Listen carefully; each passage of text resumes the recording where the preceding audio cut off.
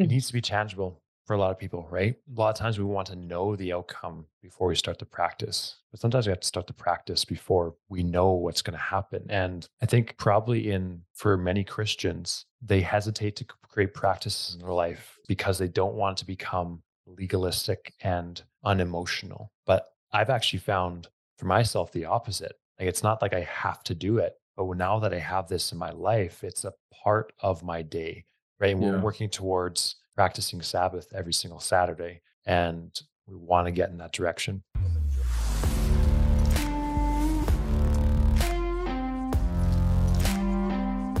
Welcome, everyone, to the Lifestyle Engineer Podcast. I'm your host, Matt Chenard, and today I have Phil Chan, a Christian author actually, I didn't even ask where you're located, Phil, I'm in in Pasadena, California. California. Okay, Pasadena. okay, Pasadena. We're just chatting about where I'm from and trying to explain where small town Camrose, Alberta, in Canada. Not many people know where that is.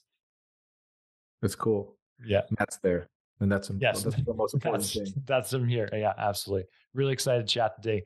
And we were just talking a little. I was starting to get into the questions or into topics, and then Phil suggested maybe let's just start recording because this is exciting. I was holding the book here, your new book, Rhythms of Resilience, Yeah, 5 Practices to Thrive in Chaos. And I like the branding colors, and I also like the premise. I'm just starting it, but before someone even reads it, like, what's the one thing you're hoping someone can take away from it? I know that's a really hard thing to say, but is there one thing that kind of bridges everything together? there's one thing. It's actually the story is recent, actually, in terms of one thing. My wife read this book for the first time 2 weeks ago. Mm, As strange as it sounds, it's been like a 2 year process. right. And she's been like eating it up. Not just because I'm her husband, because like the words have been really ministering to her. And I think the one thing that really touched me, and I'll leave it at that, is it really helps people reconnect with God and thrive in their spirituality in the crazy world we live in. That was like, as a husband, I was like, I did my job, because she Right. was like, I'm ready to do this. I'm ready to do these practices because I need this, and she was actually receiving, hearing from God. I heard this from another person as well. So that's the one takeaway I get, the one success.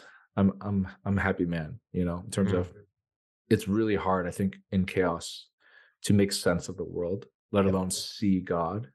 And I feel like when believers and people are rooted in their relationship, in their faith, I think that's one of the pillars in your work is our faith and our spirituality. If we're rooted, then everything flows from that. I think in Yep. business, there's this concept of dominoes, find the first domino. People are focused on the 10th domino or the 15th. If you can find the first one, everything else falls pretty good, Yep.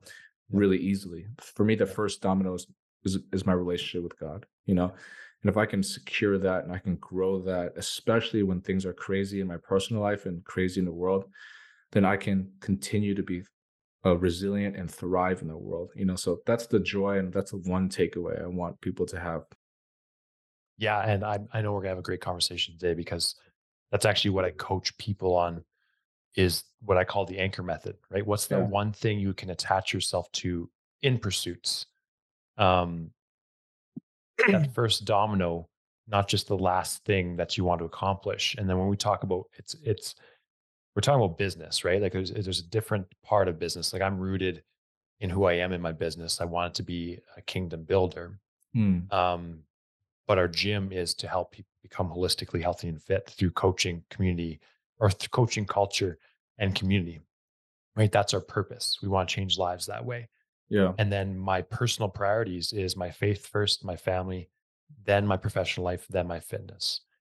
Um, when you talk about thriving, like so thriving spiritually, because I know that word can be tossed around a lot, and a lot of people would hear it outside the context of spiritual and think thriving is just lots of things. And we had the conversation kind of on Instagram about this and saying, I just recently got a lot of followers on Instagram and talking about how do I feel about that? So, what is thriving in the sense of spiritual aside from worldly views? That's a great point. I think it's really helpful to demarcate, to your point, thriving in our world's context. Thriving often just looks like the pursuit of happiness, Right. me living my best life. And, in our faith, that's just not hope everything that God intends for us, where the pursuit of self satisfaction isn't the goal. Thriving is fruitfulness and faithfulness as God designed, you know.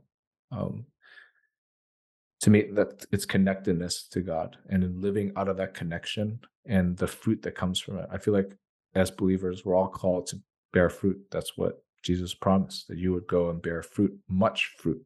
To me, Right. that's thriving.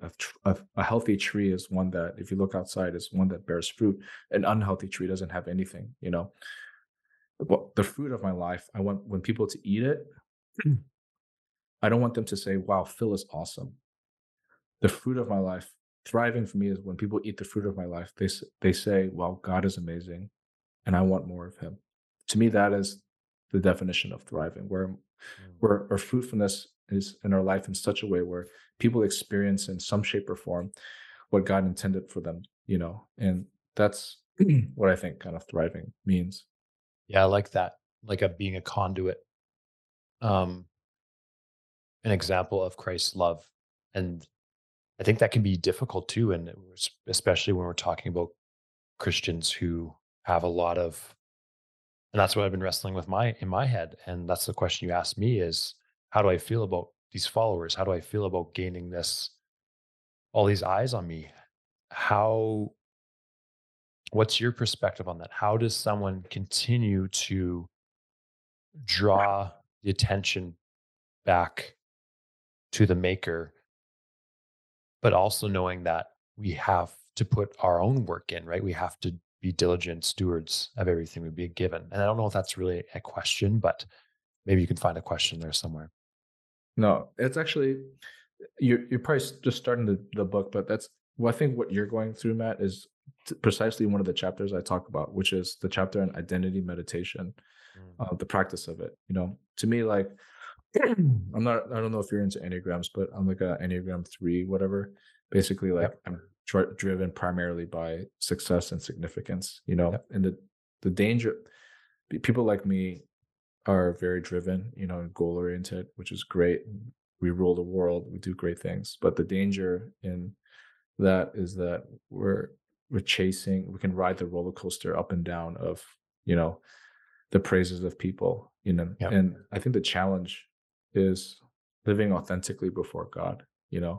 I think influence is such a commodity in the last 10 years, I would say, with social media. And I think it really exploded with COVID when people feel a sense of powerlessness. When people are stuck at home or whatever, they hate the government, they hate whatever. And Yep. so influence is a way for people to feel powerful. And influence, as you can feel, can be very dangerous, because Mhm. if I was honest, any little influence, even as something like someone leaving a really nice comment or someone saying something nice to me in person, influence can be like a like a like a fish hook that pulls at my tugs at my heart. There's a hook there of lack of significance or lack of affirmation or lack of love. It can pull me in all these directions, where I'm just going to, yeah, they like what I did, so I'm just gonna keep doing it. And Right. that pulling, if I was honest with myself, can lead me actually away from God, because to chase influence often leads us down a path of pursuing this hole in my heart that actually no influence can actually fulfill. Mhm. Um, and so I think influence and popularity and virality is an interesting aspect of the book on chaos, because I feel like it's one of the few chaoses that we cause ourselves. Most other chaoses, whether it's like marriage, family, parenting, world tragedies, like they're like external things that happen apart from us. But like I feel like influence, popularity is one of the things that we actually chase and choose ourselves. Mhm. And it can be a very dangerous thing. For sure. Especially if you're pursuing it at the sacrifice. Well, if you don't know who you are in Christ, right? If Yeah. you're not rooted in your identity in Christ and you pursue it at the sacrifice of that. And that's why I was having a really good conversation with my wife, Jaleesa, who's an Enneagram 3 as well. So I do understand Enneagram 3s, and I am a Enneagram 7. Okay. Um, and I was talking with her because I've been posting on my social media for 3 years consistently. And it's only until this last year or this last week that something went viral, right? But I was talking to it about her is I didn't sacrifice who I was to do that, right? I don't feel the need to do anything different than I've already been doing, right? I don't need to change who I am as a person. And I've already had some people reaching out to collaborate with me that don't it doesn't align with who I am as a person. And I don't want to get pulled, that fish hook pulling me a Yeah, different yeah. direction for more prestige or more money, whatever else it might be. So I like how you said that. And I think continuing to surround, if you do have a platform like this, or you do have a platform where a lot of eyes are watching you, you need to make sure to surround yourself with people who can keep you focused and orientated in the right direction and constantly be in prayer and knowing who your true significance comes from. Correct. Yeah. And I honestly think this is where these practices are really important in a sense where they require quite a bit of gut wrenching honesty, which is very lacking in our culture today. If I didn't have Jesus, I'm gonna be honest with you, Matt, I would love to be famous and rich and powerful. Because that's like what my heart desires. Yep. But I think the one of the stories that I love is in John 5, I think, where Jesus he just finished a miracle, and people are. It says that people really wanted to make him king specifically. Right. And you know what he did? He ran away. Hmm. He like actually went away from the crowd and went to a mountain. Like to me, like that's such a powerful anti movement in our culture. Like Jesus went viral and he shut it down, because in virality, I think our eyes are on the influence, but Jesus, I feel like, was set an example of looking straight into his own heart, because with outside of things, it can obscure what the actual motivation and intention of my own heart are, Right. and I feel like that's such a nice anti-pattern that Jesus demonstrated that I need to live by. I don't have virality per se, but every little thing, must to me must be judged and assessed and be honest with my own heart, lest like we said, we can easily hook ourselves in the wrong way. And I really don't want to be hooked the wrong way. I want to be Hmm. rooted. Yeah, I totally understand that. So, in saying that, do you think someone can have influence and virality and still be rooted and consistent as a Yeah, person in Christ? yes, absolutely. But And how? And I know it's not like a step by step process. I'm sure you dig into this in the book. How does that look? What does that look like in practice? yeah, that's really hard. Um, to me, I feel like the people that have succeeded from observation, there's tons of people I'm sure you have observed that have failed, in the public eye. I've been a Christian long enough to see enough pastors, musicians, famous Christians, authors really just go down the wrong path, even though they were famous, they were influential. I feel like the one thing that sets, I could be wrong, but the one thing I find that has set people apart that can handle influence are the people that have a ruthless attention to their inner life and the people that don't. Right. That's I think that's really the I don't say that too much in this book, but to me that's why most of the book is about ruthlessly paying attention to my inner life, Yeah. because I can Jeremiah 17 is like one of my favorite passages, which is foolishness to the world. It says, "The heart is wicked and deceitful above all things. Who can understand it?" Hmm. People think like my desires are good, my inner life is great, but the Bible says no. Like you don't even understand your own heart. And I feel that people who have that wisdom realize that in a moment they can make a bad decision. They can talk to someone from the opposite sex and be in a really bad situation. They could start lying. They can start loving money, loving power in a Yep. moment's instance. The worst thing that happens is they become deceived. We deceive ourselves, you know. So I find that the one delineation between people that can handle influence and people that can't are the people that can have a ruthless attention to their inner life. Mm. Yeah, I really like that, Phil. And it's kind of a story in that for me is like I've always wanted to create things. I like creating things. I like collaborating with people. I like trying to add value as best I can. And I've always wanted to build something or things. And I've always prayed that I would know who I am with or without, and that I wouldn't have anything until I knew this, right? I knew this Yeah, truth. And it's not like I'm going to know this and then it's all going to be fine. This is still going to be a struggle back and forth. But through the past 2 years, as an example, like we almost lost everything, right? Because really. we own a brick and mortar gym. Um, we had to go into hundreds of thousands of dollars in debt. We lost 50% of our members. This is during pandemic. Yeah. Yeah. So we couldn't we used our gym for 7 months out of 2 years. Like the doors are closed, That's lost rough. multiple staff. And we were on track to be a really successful gym. And that was really hard for me. But in that, I started to realize, hey, if I truly believe that I don't need this stuff and that God is in control, that doesn't mean God's in control of what I think he should be doing. It means God is in control of everything and he's in control of it. And to truly live that out was so freeing for me. It doesn't mean I didn't struggle with it. It doesn't mean I didn't ask questions. Be like, I would really love the gym to be open. And I would really like not to go through this or go into more debt. Yeah. Um, so I feel like now this position I'm in to be able to impact people, I know what it's like to be a week away from saying, let's close the doors of the gym, right? And something we've built for 10 years.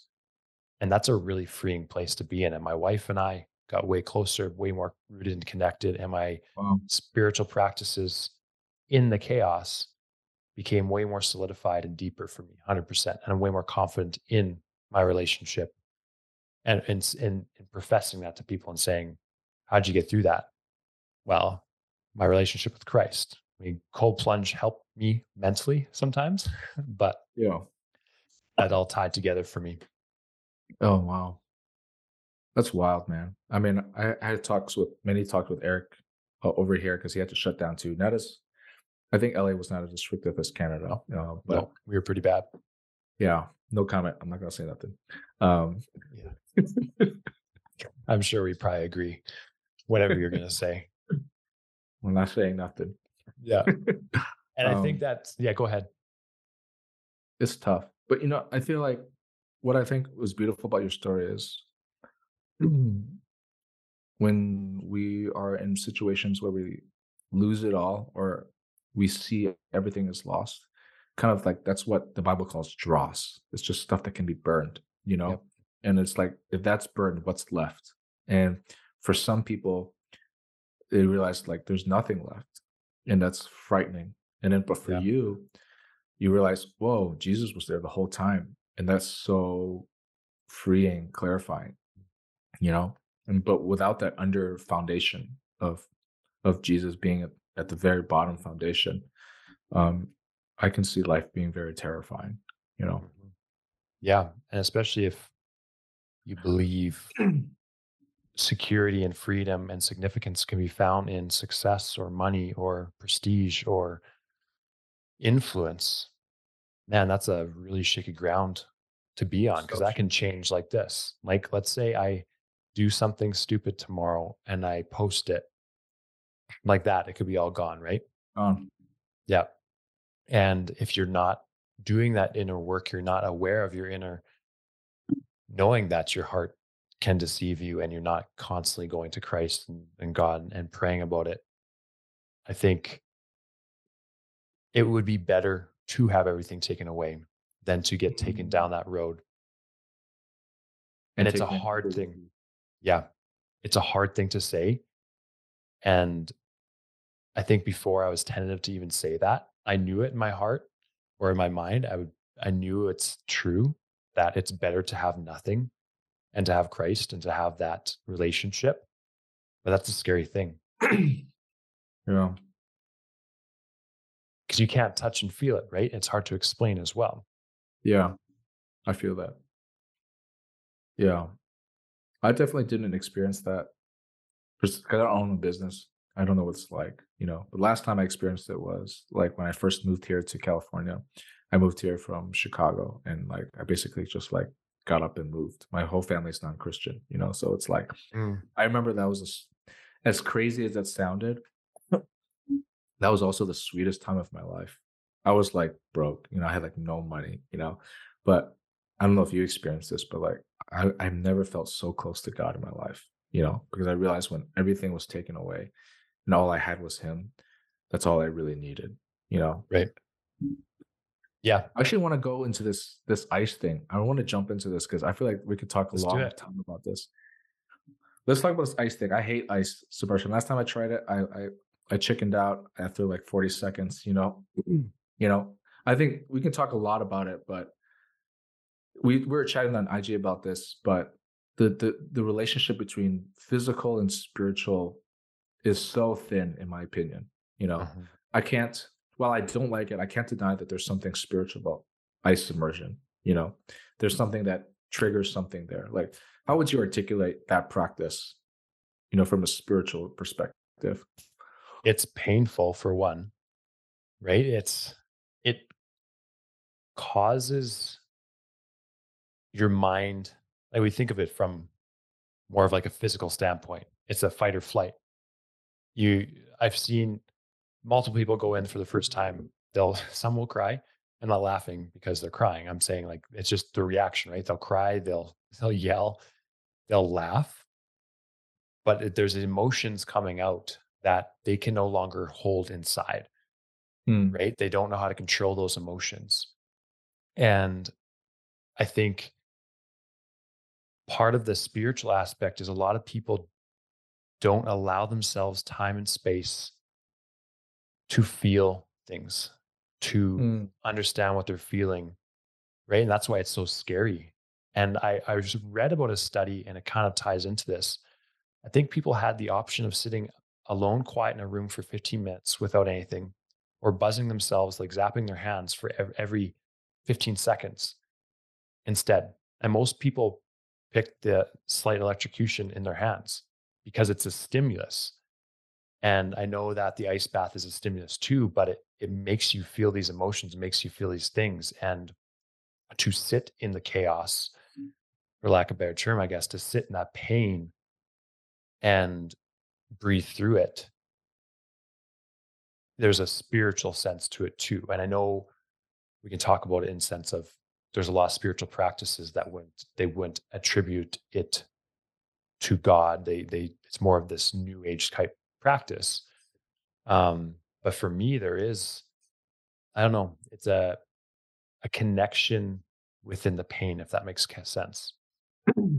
Yeah, it makes sense. I think like to me, like physical postures are always means to reach God. You know, physical postures put us in a physical, emotional, psychological state that prepares us to meet God, but they themselves are not transformative themselves. You Right. know what I mean by that is, I think my assumption is that when you do your submersions, you're probably talking with God. You know, you're kind of connecting with that part of your spirit. You know, whereas someone that doesn't believe in God can do that, and I feel like that ice immersion can open up if we can understand our spirits like muscles or valves. It opens up the valve, but it doesn't necessarily means that the valve is facing towards God. You know, I think there's like releases in a similar way where I feel that people that are non-Christian, when they pray, that valve is opened, you know, but it's not open to the right source per se, Right. you know. So I feel like different physical postures or orientations kind of put us in certain physical, emotional, psychological states and prepares us to meet God in a particular way, but they themselves are not kind of the transformations, you know? So, Right. but I think there is something maybe I'll you'll encourage me or to do it again, you know, the submersion thing, but I'll be curious to think about how to articulate what happens, you know, in that space. Yeah. Mhm. So I'm doing a men's retreat. Um, I partnered up on a property in Nelson, British Columbia. It's an Hey, 8-bed, 7-bath. let's go. Yeah. Yay. I can invite you right now, March 2nd to 6th. So what do, we're going to do daily hikes up the mountain, do devotions together as men. We're going to talk on the top, connect, come back down, have dinner together, have some small groups. And then we're going to rent a mobile sauna with an ice tub and we're going to practice it. We're going to do that as Christian men together. Dude, I love that. Yeah. I would totally do that. I've been thinking about I don't know if you know this about me, but I'm totally into men's ministry as well here. Awesome. Um, and I was thinking about crafting a retreat experience because people at my church and my community here desperately need it, you know. Uh, I don't know. We're gonna jump off to a new topic about men. I just like Let's it's do just it. like let's do it. Yeah. You start. I see no you could be wrong. People could call me sexist. I see almost no greater fight than the fight of the heart of a man in our society today. Mm, You know, and I don't say that like defensively. I really say that really passionately. You know, to me, like the ail of our societies, to me, all draw back to in one shape or form fatherlessness in the home. mm, You know, you look at any gang related violence, you look at any corruption. It's most you look at any you know, confusion, anxiety, a lot of it is related to the lack of a father, lack of a good father, a present father in the home. No knock on moms. Are freaking amazing. But mhm, anything I see, I interpret the lens of all that's going on in our society through the lens of a spiritual attack on the importance of a godly father in the home. You know, whether it's the issues of sexuality, whether it's issues of you know, hitting on men or destroying the nuclear family, you know. And behind that, I see what I see among my peers are a bunch of men that are very confused and tepid and uncertain about what it means to be a man in our mm. world today. And raising of boys is way hard because this seems like on any ground they stand on is bad ground. There's no good, Right. you know. So I I feel like if we can solve the issue of having a good godly man, we will solve a lot of marriage problems. We will solve subsequently a lot of family problems, and we will subsequently solve so many societal problems. I'm gonna stop there. I feel like that was a little too action packed. No, that's great. So I coach men, right? It's not necessarily a faith-based coaching program. Yeah. I coach people on principles and I call it the True Alpha program. I don't dive too deep a lot of times why I call it that. I call it the True Alpha program for one, because alpha is, I think, a word that has got a certain stigma to it. You think of an Mm, alpha, or I think a lot of lost men, they think of an alpha as someone who is powerful and who is controlling and who mm, is praised, right? Who's mm, super jacked, successful career, lots of money, all these things that the world says you need. mm. But that's why I put true alpha in front of it. Love it. Yeah. So true alpha is not that. A true alpha is humble, serving, kind. I mean, it would be all essentially the fruits of the spirit, right? And Yeah. and leads by starting with the family is striving to be self-sacrificial and caring and taking that posture of humility. And Absolutely. that's, yeah, and that's essentially what That's what Christ did, right? He came and flipped everything upside down of what people thought it should be. And I think that's what it needs to be is, and you look at alpha and you think of wolves, right? Mm, They're not overbearing. They are serving. They will sacrifice themselves. wow.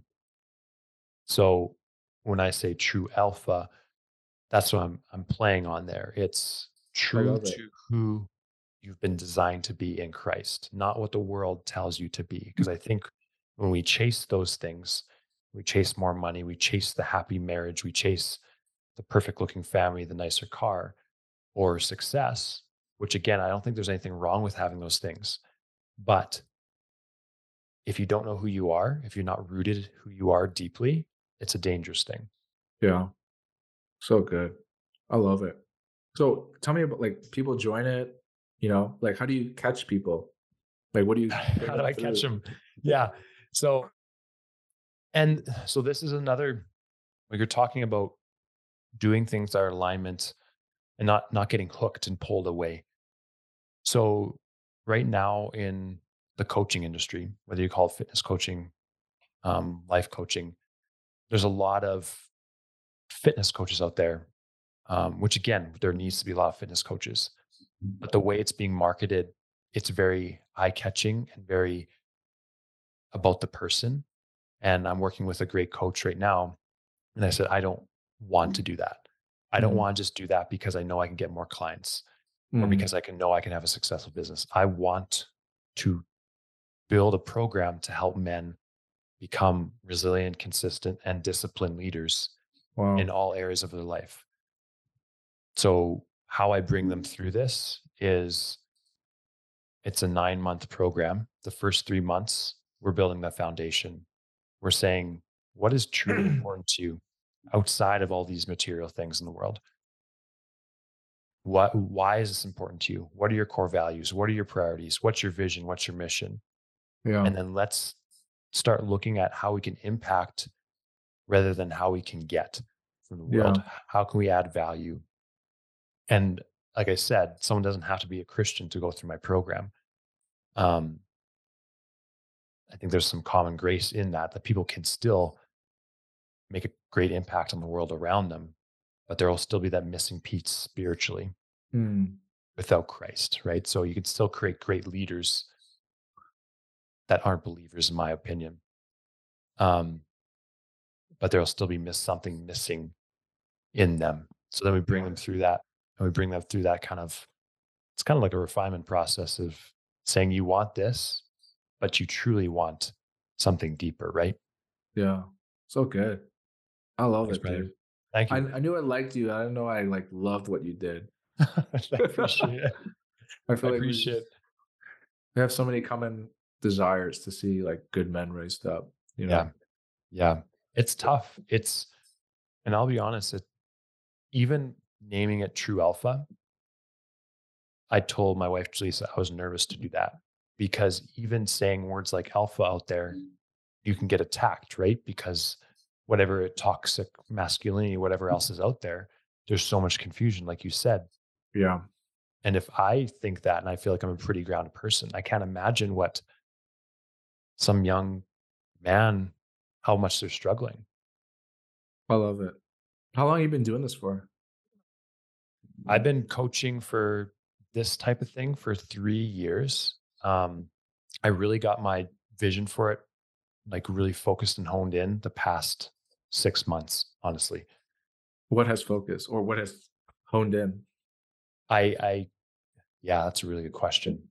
So I was advertising it as the external things prior. So what I mean by that is increase fitness, right? So get a jack body or get a profitable business or a happy marriage, which again, all the power to someone if they want to take care of everything and they don't get lost in the pursuit. Yeah, But now I'm honed in on the person because if someone becomes a disciplined and consistent person, disciplined leader, the byproduct will most likely be these things, right? So focusing on the person instead of the outcome, And I Yeah. think that's there's a lot more meaning in that because most of life's the journey and not the destination, right? Yeah. So good. I love it. And well, yeah, so yeah, I appreciate that. What are you so you said you're working on things around you for men and you're passionate about that. What what's your hope in that? What would you like to see in that area of life? Oh, a lot, you know. You know, I want to see thriving families. I want to see thriving next generation of kids to thrive. And I know that the centerpiece in making that happen are healthy dad, healthy man, healthy woman, you know. Um, this past summer was really cool. I led like a group, maybe like 8 to 12 guys, and we met through the summer and we just talked um every every I think 2 weeks just about the topic of what it means to be a spiritual leader in their home, you know, which is a I feel like at least in my network of people, people understand that that's like their calling as a head of household, but they don't know how to actually bring it to bear, you know, Mm. in terms of the practical things. So we went through a book, which is a really great book. I love Habits of the Household by Justin Early. I don't know if you've heard of it. No? Great book, you know, talks about household liturgies that we can do um, as a family to point us to God, you know, and we just use that as a conversation piece about, you know, habits that we can form, you know, because I feel like the challenge with men leading is we get stuck in ideals, but we really don't have like handles to put things on. And for me, this is why practices are so great because they're like actual handles. You know, the thing about practices are that you do the practice and then you reverse engineer and you understand the power behind it. Versus, I find in my church culture growing up, we just talk all these ideals and there's no handles on how to actually do it. So I find that if we started with the practices themselves, like practice of communion, practice of conversations over meals, practice of prayers in the morning with your family, prayers at bedtime, stuff like that, then we can discover what it means to lead, you know, because they give these men, at least for me, like they just make things way more simple. And practices themselves are very profound, you know. And if you can find a way to articulate why it's powerful, then it just becomes this very actionable and formative thing. And so we had men that started leading conversations at the dinner time, you know, versus I think I struggle with this. Men are just kind of quiet during dinner or Yeah. lunchtime, you know, but instead now they're leading highs and lows, you know, they're just leading their family in the conversation of God. You know, they're doing morning and bedtime blessings, you know, just like things to actually give them handles in terms of how do I lead my family well? And by lead, to your point, it's not control, it's pointing and serving so that my family is pointed towards God, you know? So Mm. that was a really great experience. Had really good feedback. Some people it was really transformative, eye opening, you know? So it was really great. And I love that. Yeah, and it needs to be tangible for a lot of people, right? Like we a lot of times we want to know the outcome before we start to practice. But sometimes we have to start the practice before we know what's going to happen. And I think probably in for many Christians, they hesitate to create practices in their life or do um, Sabbath or to do more in devotions because they don't want to become legalistic and unemotional. But I've actually found for myself the opposite. Like it's not like I have to do it, but now that I have this in my life, it's a part of my day, right? And we're Yeah, working towards practicing Sabbath every single Saturday, and we want to get in that direction. so good. Yeah, I grew up similar to you where legalism was like the enemy of everything, you know? And I feel like as a result of that, we neglected liturgical stuff, you know? I feel like stuff only gets bad when we divorce the why from the what, you Right, know? I think the moment we divorce the why from the what, you know, is the moment things become quote unquote legalistic, you know? But if we right. can have understanding around the why, you know, practices then are malleable, they're flexible, they're plastic, you know? Mhm. The practices themselves are not the ends; they're the means to something else, and the why is kind of the arrow that shoots. You know, so I've been discovering the power of practices. I mean, hence why I wrote the book, because I'm Right. realizing that, yeah, without practices, without rhythms, without habits, I'm kind of a mess of a person, without it. Yeah. Well, and that's what you asked what my program is, and it's essentially what I do. I help people create rhythms and practices and deposits So good. in their life. So deposits are what I see as how are you investing your time, money, and energy? What what's automatic in your life? Right? What's something that when you don't do it, it feels off or it feels weird. So for a lot of people, it's an addiction, right? Mm, It's something they reach to. It's a natural way they respond to things. But what if you could make it so the good is the automatic, the good mm. deposits, the good practices, right? So what if it felt weird not to do prayer and devotion in the morning?